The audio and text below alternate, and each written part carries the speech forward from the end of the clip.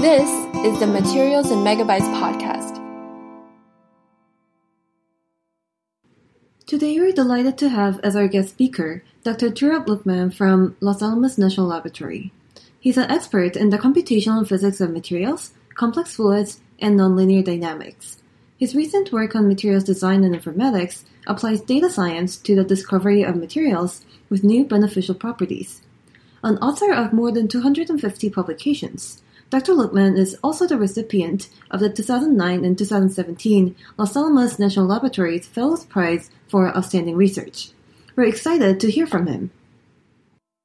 Please tell us how you got interested in using machine learning for material science. This was around 2010. There wasn't a lot of machine learning in materials or discussed so much as it is discussed now. I'm at a national lab. And so part of being at a national lab is they throw people from different backgrounds together and they tell them, talk. And they figure out how to talk. So, we have a big information science and technology as well as a computer science division. And I had colleagues some of whom have left now, who were into machine learning at that time. And they were into optimization. But of course, this is, these are fields that have been studied for a long, long time. These are not new fields. So clearly, people who are experts in those fields have been working in those fields. This is way, way before the way machine learning now has created interest in material science.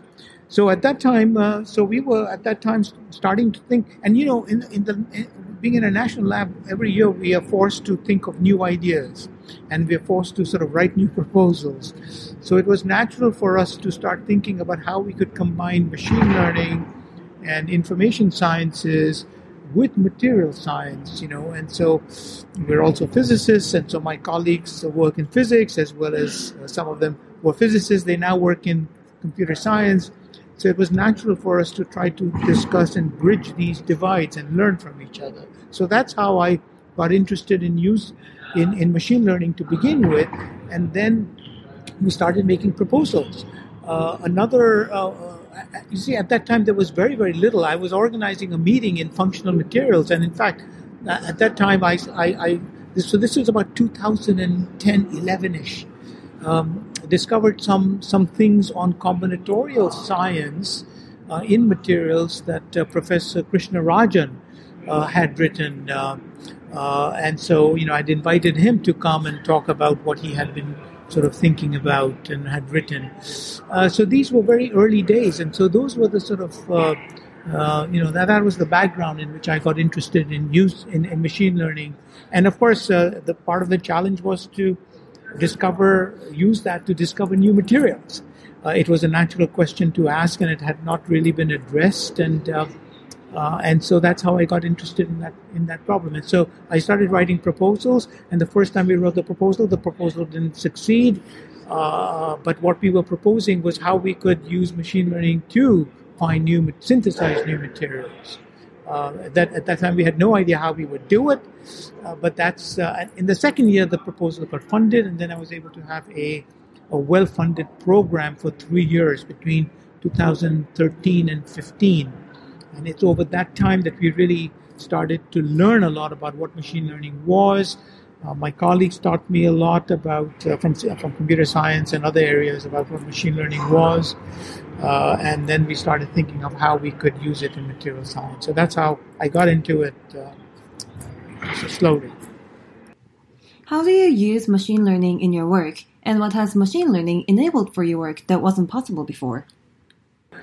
So the way that we use machine learning in our work is really as a means to guide the next experiments or calculations. That really is the key element.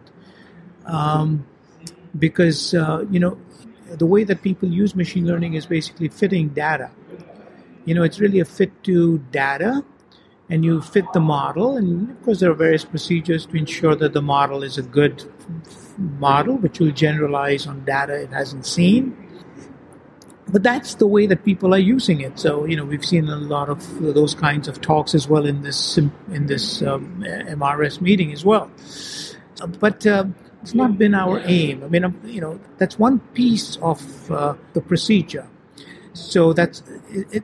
So what that is doing is constructing a surrogate model. I could use a good physics model instead. I don't have to create one from data alone.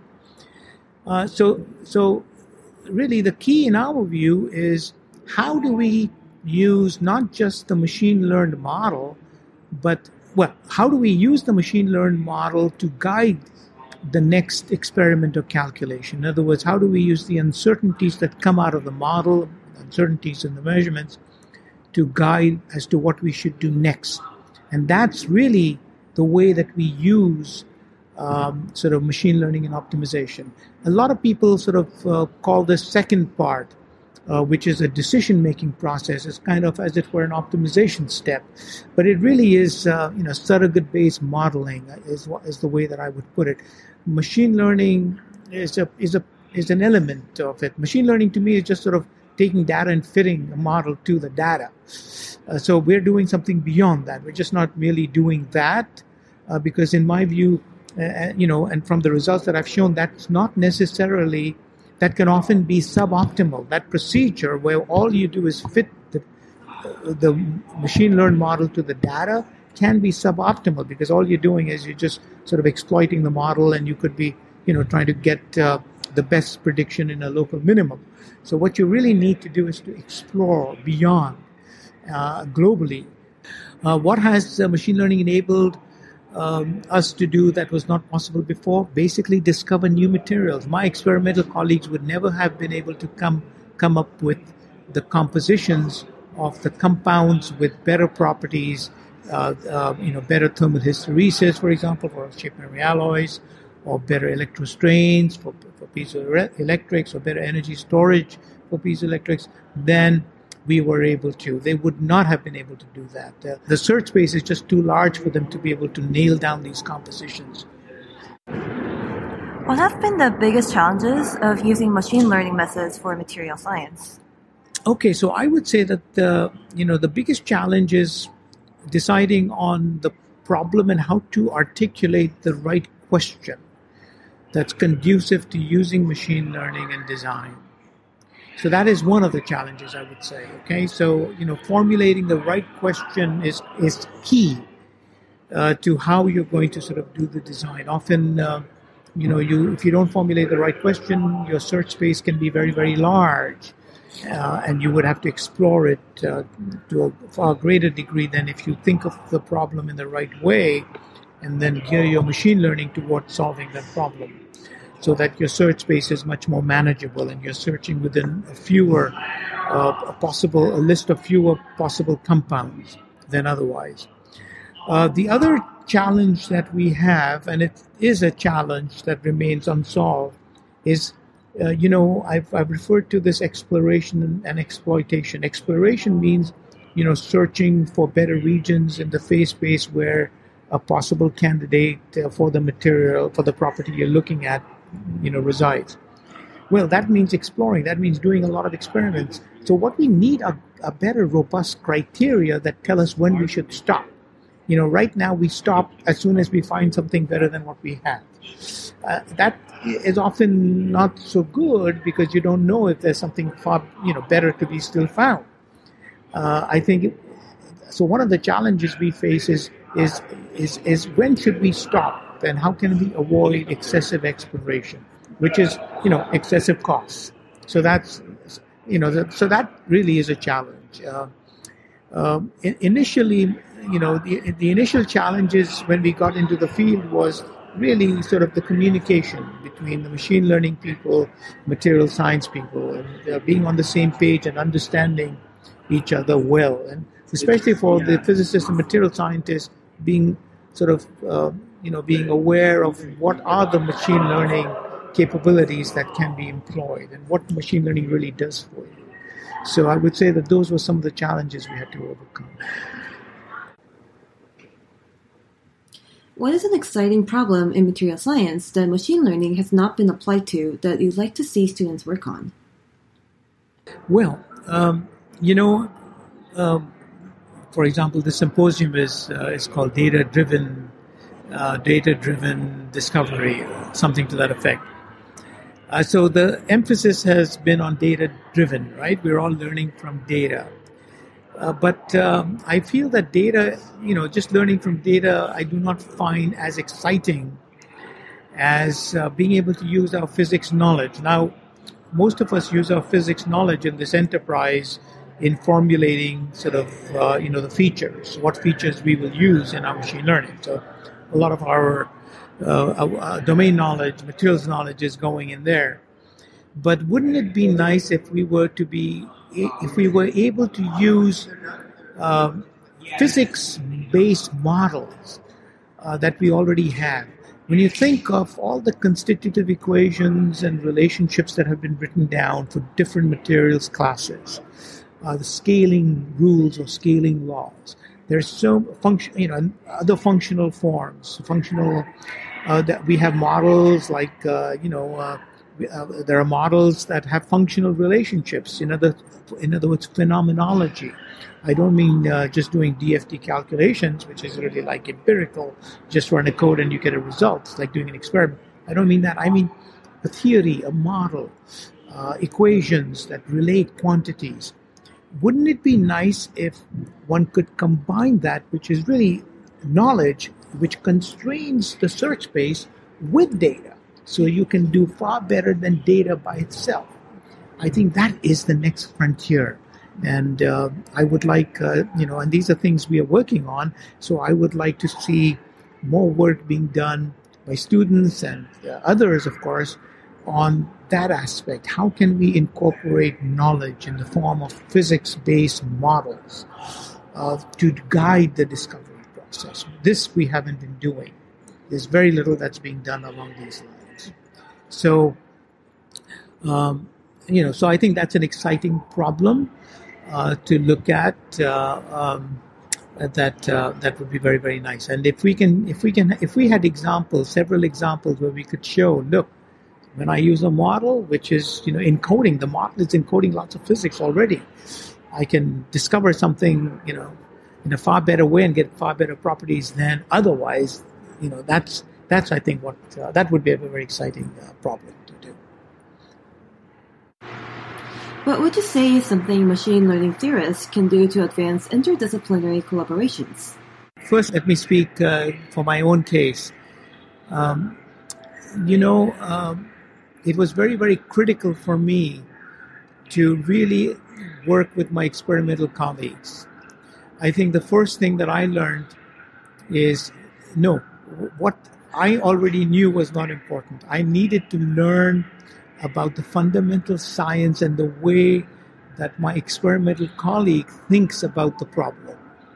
So, for example, for ferroelectrics, piezoelectrics, I have experimental colleagues who are very, very good, and they synthesize these materials. They go through all this, these different reactions, solid-state reaction methods, powder technology, where they take the material, they do all kinds of things.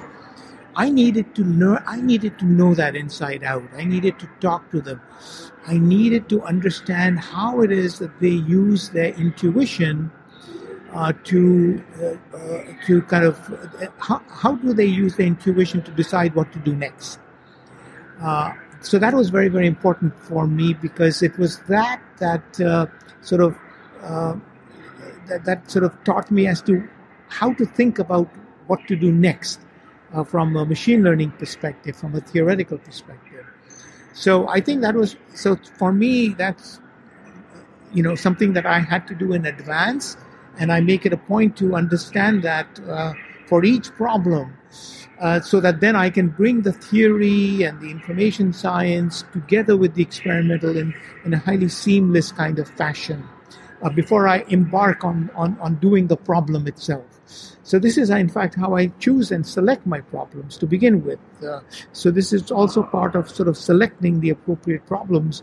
I need to work on problems which, seamlessly integrate those aspects. So I think certainly machine learning theorists like myself need to do that first. This is what I found to be very effective, certainly in my case. Likewise, what can materials scientists do to advance the development of machine learning solutions to problems in their field?